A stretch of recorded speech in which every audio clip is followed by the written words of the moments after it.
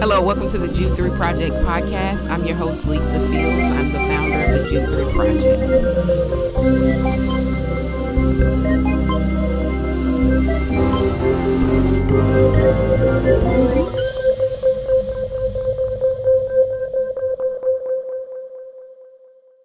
Well, thank you for listening to another episode of the Jude 3 Project podcast. I'm your host, as always, Lisa Fields, the founder of the Jude 3 Project. And today we have a very special guest all the way from Wheaton College, Dr. Vincent Becote. I got it right? Some relatives do pronounce it that way, yes. I say Becote. Becote, I'm sorry. It's okay. I have many relatives who would say that's exactly how you pronounce it. So why don't you tell our listeners a little bit about yourself? I've been at Wheaton College for 16 years. I teach in our Bible, it's really Bible, Biblical and Theological Studies department. I teach theology in that department, and I'm also the director of our Center for Applied Christian Ethics. Center for Applied Christian Ethics is a sort of like an institute, not a place that people can come to study, but we're a center who exists to help facilitate moral discernment on the campus and broader community. Mm-hmm. And I've been directing that since fall of 2007. Mm-hmm. I've been married 20 yees to my lovely wife, Shelley. I have two daughters, Laurel and Juliana, 16 awesome. and 13. And I, if one were to ask what is the most important thing for me, I would say it's the link between faith and life is the most important thing, because I think there is often people who are good at talking about what we ought to be doing, and there are other people who are good at talking about what we ought to be thinking or believing, but the bridge between those, I think, sometimes needs to be made. Or at one level, you could even argue that the world we live in is a world where that bridge needs to be reestablished. Mm-hmm. We've been talking about that a lot, the link between orthodoxy or orthopraxy and yes, the disconnect, it seems, in so many Christian circles. Yes, exactly. It's a disconnect, I think, because it could be disposition is part of it, but in terms of, because some people, they're more heady, mm-hmm, and some people are more practical. But I think it's also because sometimes words like theology and doctrine have a bad reputation. Mm-hmm. And they have a bad reputation because people think if you say the word doctrine, all of a sudden they won't be able to stay awake. Mm-hmm. And it's true that there are books you can find in the library that if you start reading them, you'll ask, why are they doing this to me? And I can't, you might be saying again and again. But I think if we recognize that doctrine and theology, however you want to understand those terms, or whether you use them interchangeably, that those terms are about just teaching the faith. And the faith isn't just about ideas. It's about life, not just about beliefs that are an exercise in abstractions. Mm-hmm. I think that's so good for us to understand the necessity between both, the necessity for both in the life of a believer. Yes. Think about it this way. Did Jesus come just so that people would just think about the right things? I don't think he did. No. Nor did he come just so that people would do stuff, and somehow the stuff that they did had no connection to any actual beliefs either. Mm-hmm. So it's the link between belief and practice, orthodoxy and orthopraxy, should be a natural one. Mm-hmm. But all you need to do is look at seminary curricula, for example, and you can see that if it was a natural one, it hasn't been so natural in recent decades. Mm-hmm. I agree. Before we started recording, we started talking a little bit about why the Jude 3 Project was created and the fact that there isn't a lot of African American apologists. What would you say would be the reason for that?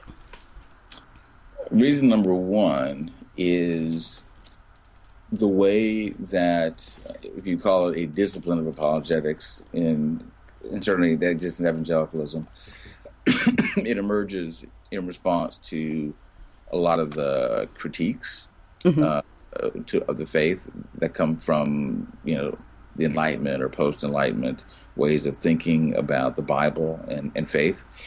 And I think a lot of the people who are doing that are people who were educated in institutions that weren't exactly inviting African Americans to participate. That includes institutions we would now call evangelical or on the way to being evangelical institutions. They weren't exactly educating, droves of African Americans.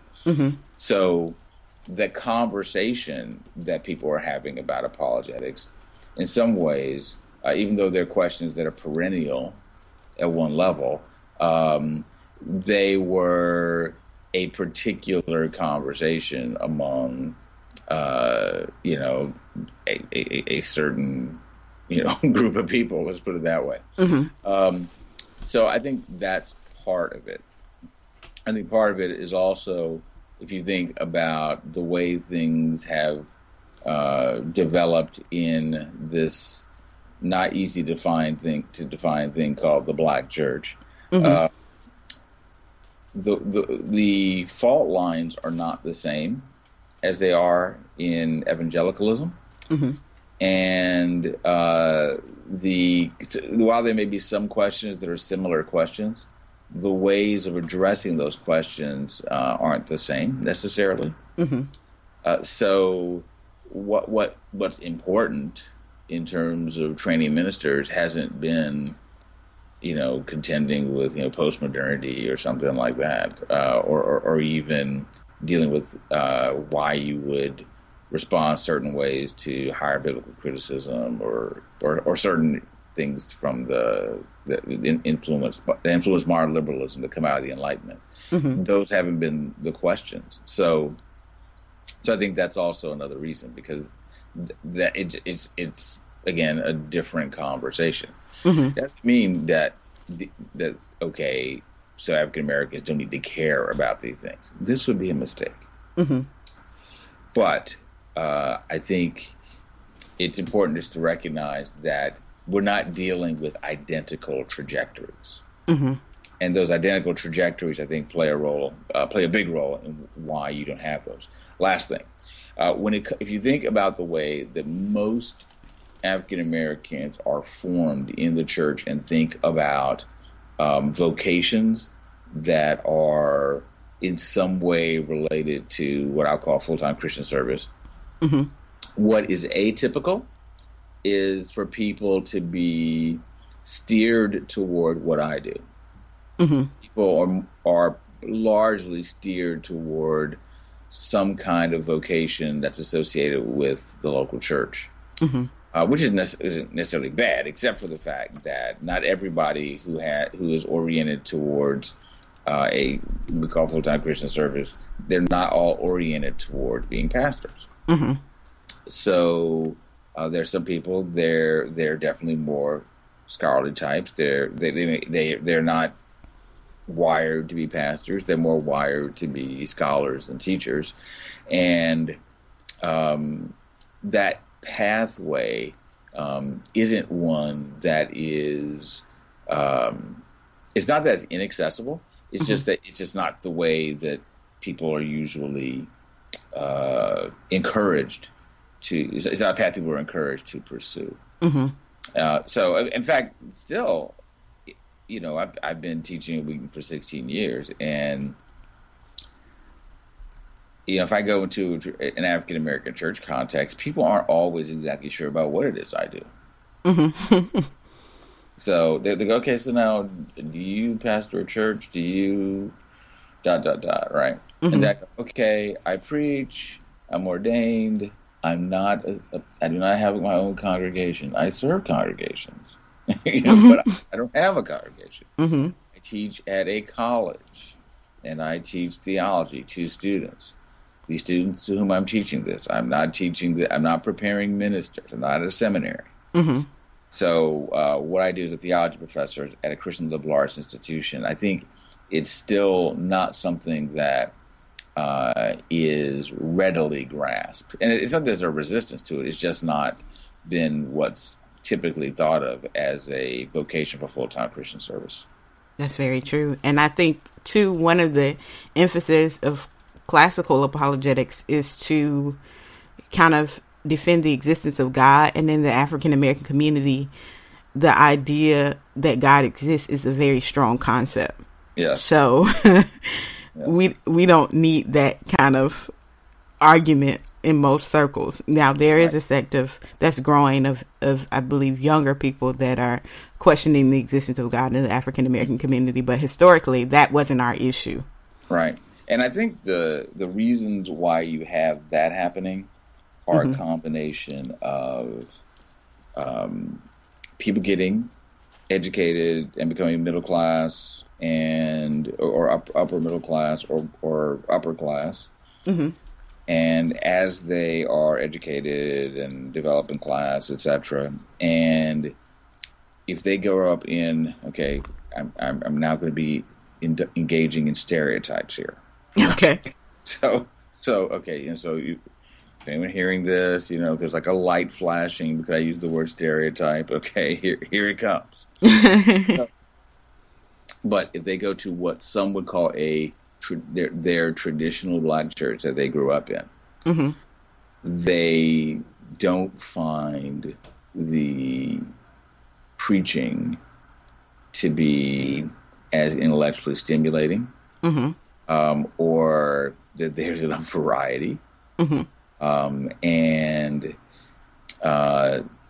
even if they see that it somehow touches them emotionally and maybe addresses some kinds of needs that they have, they don't see the church addressing a larger range of concerns that they think ought to be addressed, or they're not addressed the way that they think they should be addressed from a intellectual way that's also biblical and theological. So they don't see how they're being shown that the Bible speaks to those things. And so they wonder, okay, is this just what the deal is? And of course, there are some, as they become educated and for some have a kind of ethnic conscious raising experience, they wonder whether there is, anything good in this faith, that they go, hey, this was connected to slave masters, and they deal with the very real question about having having the Christian faith, when the Christian faith was communicated by people that were also trafficking in human persons. So that's a real problem for people, and they're not necessarily given really good answers. So they go for something that they think might be more authentic to some notion of what blackness is. And, have you ever seen a website called Slave Sermons? I've never seen that. That's all I say. It's not very affirming of Christianity, but it's basically saying, it's a way for people to be, having your mind enslaved by this Christianity type of thing. But it's an African American guy who's it might just be a YouTube channel actually, but it'll be worth checking out. I'll definitely check it out. And I know since when younger people, obviously they're more educated than their parents, just because of the progression of African Americans in the U.S. They meet more people. In college, you meet Muslims, and in college, you meet people with all different kinds of faiths, Hindu, Buddhist, and you start questioning your experience. Right. And you start being more open, and then you start looking at your idea of exclusivity in Christianity, and really wondering, is the truth of the gospel the only truth that exists? Right. Which leads us to today's topic of absolute truth. And I was just talking to somebody the other day, a friend of mine, and his his upbringing and then him going to a metro area, he said, has really expanded his viewpoint, because in the South, we're still in the Bible Belt. There are still things that we just accept or we think is true, but the further you go up north, the more open people are. If you go to the Northwest or the Northeast, it's like being in Europe. in terms of the worldview. Mm-hmm. And so you start talking to people that grew up in a Muslim household, and they've grown up with that all their life, and that's what they deem as true, and that's their, in a sense, exclusive truth, because most religions have an exclusive claim to truth. How do we deal with that as Christians? How do we kind of deal with this idea of because the common view in celebrity say it all the time, my truth. And my thing is, well, how can everybody's truth be the truth? Because truth in itself is an exclusive claim. I'm sure you hear it in Chicago a lot. Yes. Well, it's all over on television, right? Mm-hmm. I think there are a few things that are part of it is that, so, what you describe is we are in a more pluralistic society. Mm-hmm. And in this more pluralistic society, people encounter a broader range of worldviews. Mm-hmm. And this is part of also what happens because of, whether it's regarded as positive or negative, because of this thing called globalization. Mm-hmm. And because of this globalization, the effects of globalization, ideas flow all over the place. The communications revolution has a lot to do with that as well. Mm-hmm. And so people can more readily encounter difference as opposed to the scenario of the person that grew up in a small town and barely left there their entire life. Well, now, even if that person barely leaves that town, the world still comes to them if they're willing to put their antenna up, put it that way. Mm-hmm. So in that world with this plurality, people of course ask, well, there are all these people they have ideas and they were taught things. And how do I discern what's real and what's not real and who's right?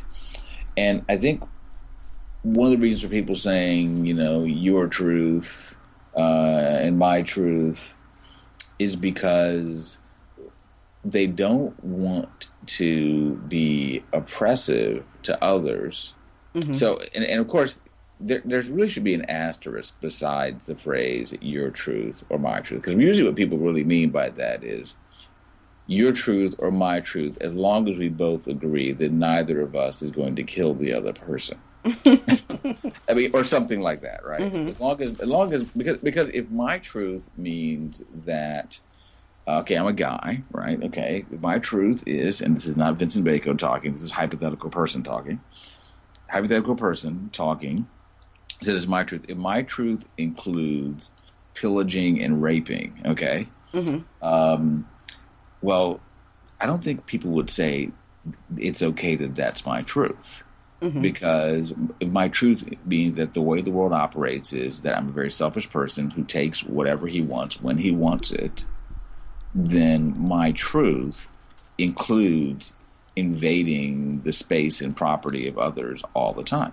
Mm-hmm. Well, nobody means that mm-hmm. when they say my truth, or maybe some people do, but they wouldn't admit it publicly. Mm-hmm. So that's why I think there's an asterisk by it. It's kind of a truce about ultimate things and kind of agreeing to disagree as long as people decide to live together.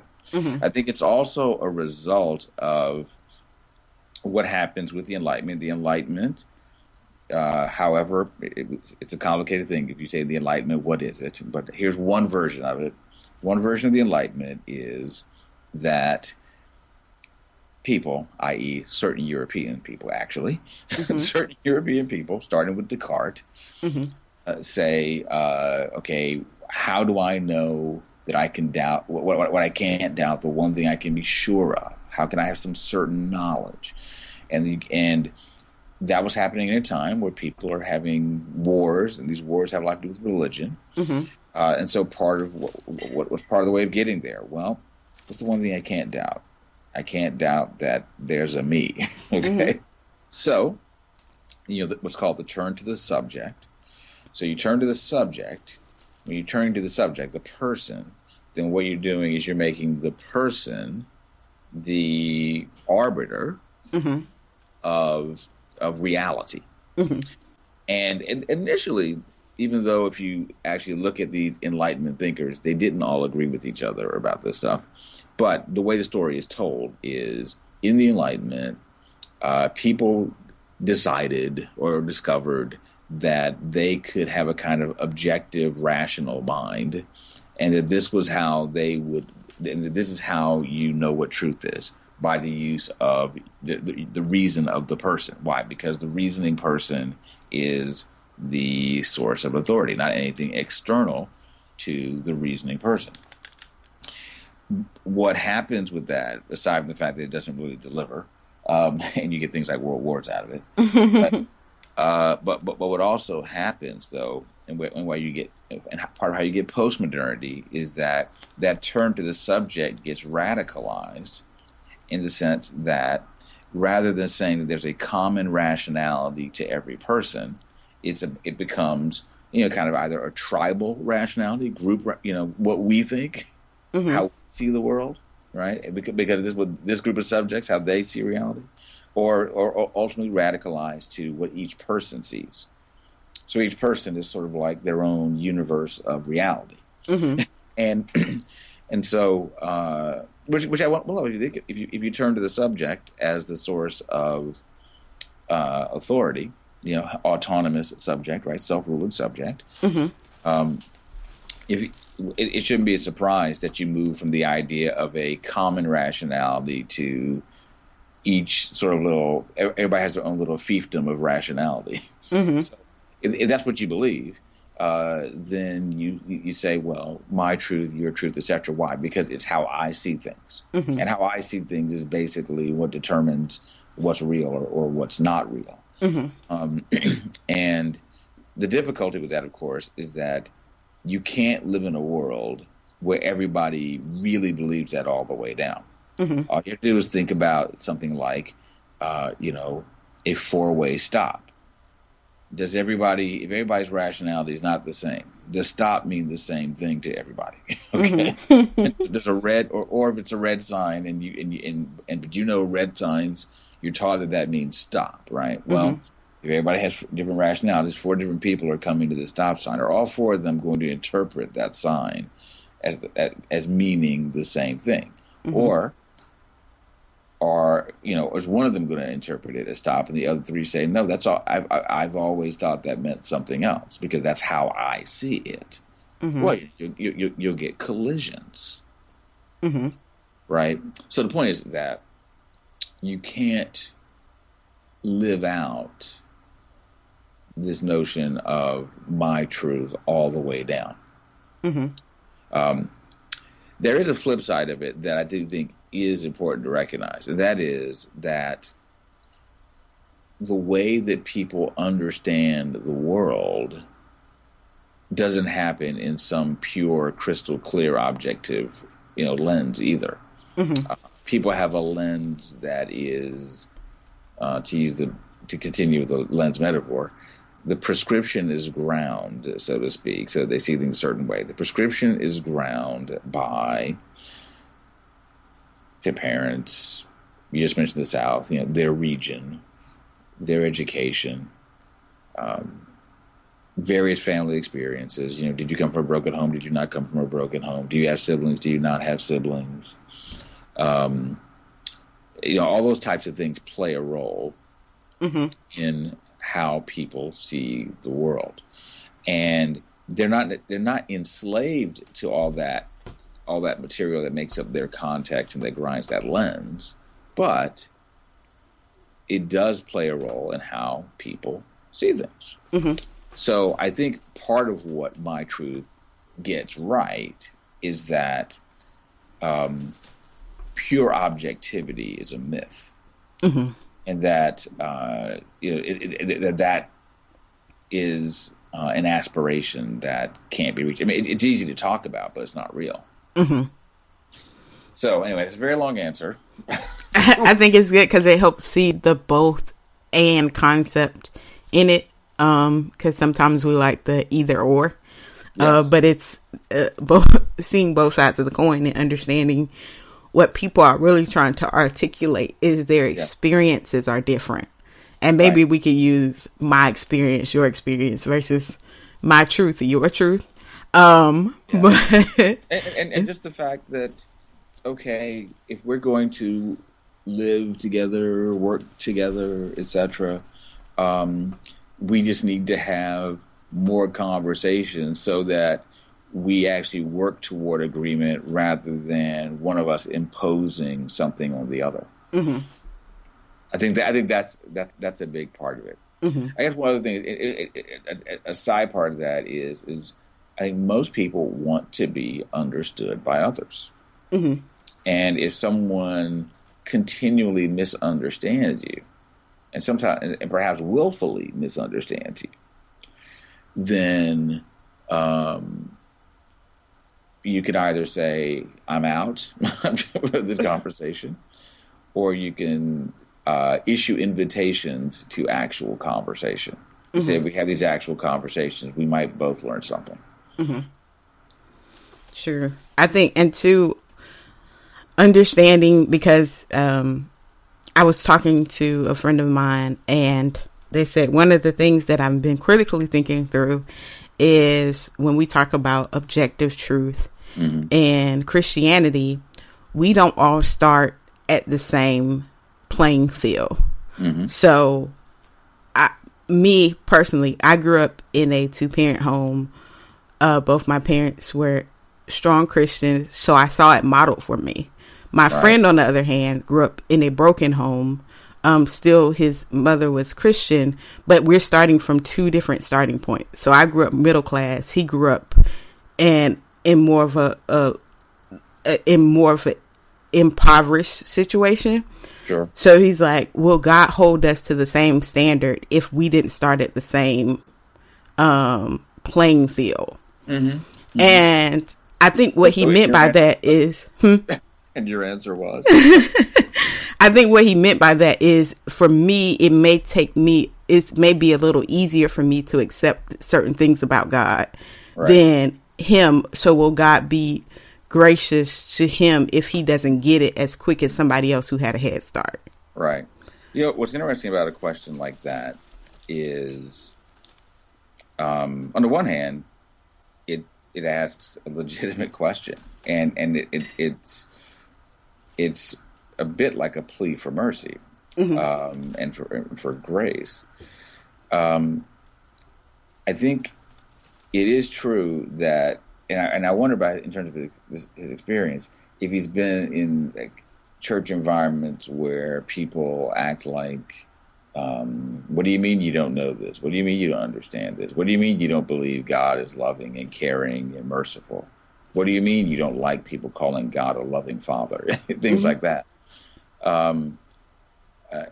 Because sometimes people, because of their experience, they're like, you use the word father, okay? I don't have good connotations for that. You need to help me understand why a word like father shouldn't be offensive to me. Or can somebody help me to know whether or not God actually cares about my circumstances because my life was rough? And if a person doesn't believe that God cares about those things, they're like, why should I care? Why would I want to be in a relationship with a God who doesn't care about me, doesn't care about my circumstances? So I think it gets at not just the question about what is truth or not truth, but also the fact that when we talk about what the content of truth is. If somebody said, okay, is there a God or not? That's not really just the only question. The question is, okay, so you say there is a God. Well, what about him? Is this God that you say is there? Is this God that is there one who cares about people that have had it rough? Or does he say, I'm sorry, I don't take into account your circumstances. I ignore those things, and you either just get it right the first time or you're out. Mm-hmm. That kind of thing. And so it gets to the point, I get to the dimension of it where we have to think about, well, when we talk about there being truth, we have to be sure that we are good communicators of that truth. If we're partial communicators of that truth, then we can't be too surprised when some people say, okay, it's time for me to take a hiatus or vacation or just an exodus from this, because I can't deal with a God that doesn't care about the suffering of other people. And because maybe they've never heard that. And maybe they've never seen all of the anguish expressed in the Psalms, things like that. So I think that it gets to that point also. I sometimes wonder when I hear about people, stepping away, or, there's all the talk now about the nuns and the duns and things like that. Those that categorize as the duns aren't people that necessarily stop believing certain things. They've just gotten to a place where they felt like for some reason the church either did not appreciate them or wasn't going to really, for all the verbiage that they may have heard, that they weren't going to be invited to actually participate in ministry, etc. Their voices weren't going to be taken seriously, all that type of stuff. They have those kinds of experiences, and those experiences convey to them the idea that, all right, this is what this is about. All this commitment to truth, it means that only some people matter and other people don't. Then what is that telling me about what those people think truth is? So, I mean, it gets at the point, or gets us to the point of recognizing that truth isn't just about whether we are affirming some reality out there, certain kinds of facts, etc., but also, I mean, how are those things embodied? How are those things practiced? And this goes back to the orthopraxy thing. Is faith a thing that is lived or not? If it is lived in certain ways, or if it is lived in deficient ways, those things make a difference. Because if it doesn't infiltrate your day-to-day walk, then people look at what you say, your head knowledge, with disdain. Like, it almost become a Pharisee of sorts. And the tricky thing about that is, the point isn't that anyone should, because you're not perfect, I don't care what you say, but, this sort of immediate hypocrisy charge. But it's neither that people shouldn't strive at all to be holy people, but nor is it that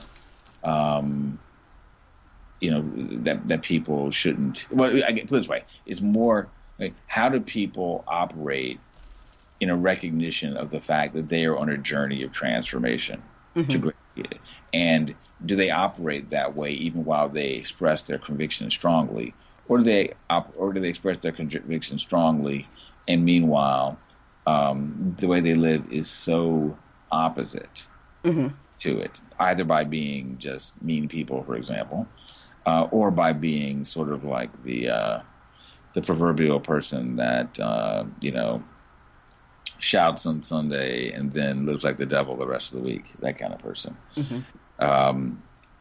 Those types of dissonance between proclamation and action create problems. Yeah. And I think the balance in that is giving people mercy on both sides, to say, well, I think one of the things I've been thinking through, and is very popular in the Christian news, is the hypocrisy of white conservative evangelicals and their orthodoxy not matching their orthopraxy in relationship into considering the least and those things that affect the systematic injustices that affect the African American community. Right. And so on one end, I'm angered by it, but on the other end, I have to consider the hypocrisy in my own life in some things. Mm-hmm. So it causes me not to push back and challenge them on those things, but to give grace. Right. That's the balance. It's like, okay, in some areas, I still have areas of hypocrisy, in some spaces. And then, so when I see theirs, I challenge them just like Paul challenges Peter in Galatians. But on the other hand, I give them grace for a change to happen. Right, exactly. Which is a delicate balance. Mm-hmm. We actually just had on campus last week here at Wheaton 3 people from the Ferguson Commission, Ferguson, Missouri. Mm-hmm. And one of the things that one of the members talked about was an African-American woman named Felicia Pulliam. And she said one of the things that she learned is that there are a lot of people, they really do not understand the experience of African-Americans at all. Mm-hmm. They really don't believe that somebody might get pulled over routinely for driving while black, for example. Mm-hmm. Or that people have consistently had, hostile experiences with the police, or that people are in school systems, schools that don't have that many books, things like this. Mm-hmm. And what she discovered was, what she put it was, she discovered there are a lot of people that are sincerely oblivious, by which she means they have no malice, and they really just don't know what the day-to-day experience is of a lot of African Americans. And when they discover it, then all of a sudden things do begin to change, actually. And it's easy for any of us to say, I don't understand how you couldn't see this. Well, it's true. There are a lot of things that people do not see unless they are helped to see them. And when we're and while helping them to see certain things, we do have to, as you said, have tremendous mercy, which of course is also a challenge, because some people are thinking, you're telling me I've got to do all the forgiving over here? No, this can't be happening. And it's like, no, you yes, in this instance, you may have more forgiving to do than someone else. And that's just the way it goes. It's not about, equal opportunity forgiveness here. Mm-hmm. It's by virtue of, if you're a Christian and you're offended, and there's this particular offense, the command is for us to forgive. And of course, it's not cheap forgiveness. It's genuine forgiveness, which isn't pretending that there aren't wrongs, etc. But it is still forgiveness, and it's forgiveness that certainly requires God's grace for us to continually forgive, rather than say, all right, the well of forgiveness is dried up. Because no Christian should ever say that, especially when we think about, and why are we Christian, and how did this happen, mm-hmm. and who is God, and how is God treating us, etc. So we always need to kind of go back to that in those moments when it's harder to forgive. Mm-hmm. I think that's a call to be like Christ. Well, that's right. Yep. The Christian, that if he could suffer for our sins and take the penalty when he had no fault in the matter, and say, Father, forgive them, for they know not what they do. Looking at the cross, it challenges us to give grace right. to people that do it on purpose and people who don't have no idea. Right. And so I think that's helpful. I know the time is... we've, I think, gone over our time, but I do want to ask, how would you define truth? And if, I know this isn't the quickest answer, how would you define truth? And is truth only found in Scripture? Okay. I'll take the last part first. Okay. Because I believe in general revelation, truth is not only found in Scripture. I think Paul's making that case pretty strongly in Romans 1. But the truth that is found through general revelation is best interpreted when we have our eyes illumined by special revelation. And not just special revelation, but also people who are made alive by the Spirit being able to have the capacity to interpret both special and general revelation with greater clarity. But we do need to be seeking God in order to do that. So that is answering the second question. The first question, I guess the best way I would put it to say, truth is whatever we would call reality in the world that God has made.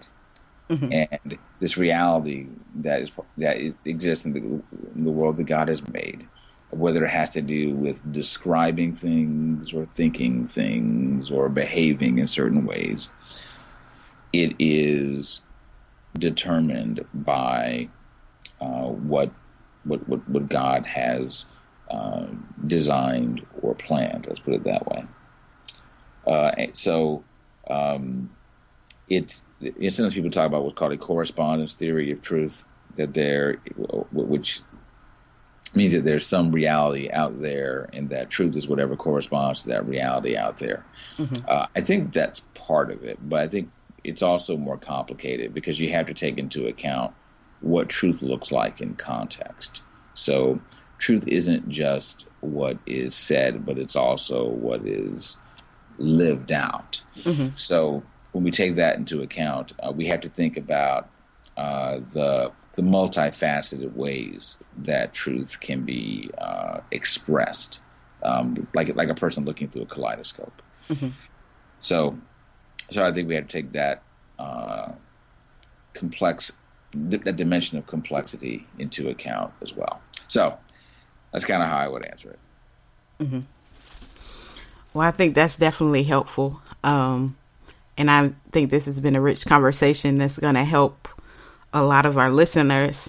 What would be do you have any last words? Would you like to highlight your website and also any resources? Any resources that you would recommend for people who want to study this further? Right. So my website is www.vincentbaycote.com. And in terms of there's so many different topics, but I think, but particularly if people are thinking about the apologetic side of things, I mean, you do have your usual suspects, right? So William Lane Craig, Ravi Zacharias. I don't know if are you familiar with Peter Kreeft? Mm-hmm. Yeah, so he's another person that I think is helpful. And the reason I think he's helpful is because I think sometimes the way he communicates it in a way that may be more accessible sometimes. Mm-hmm. So I think his work can be helpful. So I mean, I think those are sort of the three names that usually come to mind if somebody asks me about apologetics. I think that they're who I direct people towards. I mean, there are a lot of people who are doing interesting things around some of the topics that we discussed, but I think we'll stick with those three. Mm-hmm. Well, awesome. Thank you so much for this interview. I really appreciate it. Glad to participate. I hope it helps people. Thank you for listening to another episode of the Jude 3 Project podcast. You can catch all our past episodes at www.jude3project.com/podcast. You can follow us on iTunes by searching Jude 3 Project. Also, you can follow us on Twitter at Jude 3 Project, on Instagram at Jude 3 Project, and on Facebook at facebook.com/Jude /Jude 3 Project. And remember, you can donate on our site. So if this podcast and this ministry is a blessing to you, help support us financially by going on our website at jude3project.com and hitting the donate tab and consider donating to us. Thank you so much. Remember, at the Jude 3 Project, we're helping you to know what you believe and why you believe it.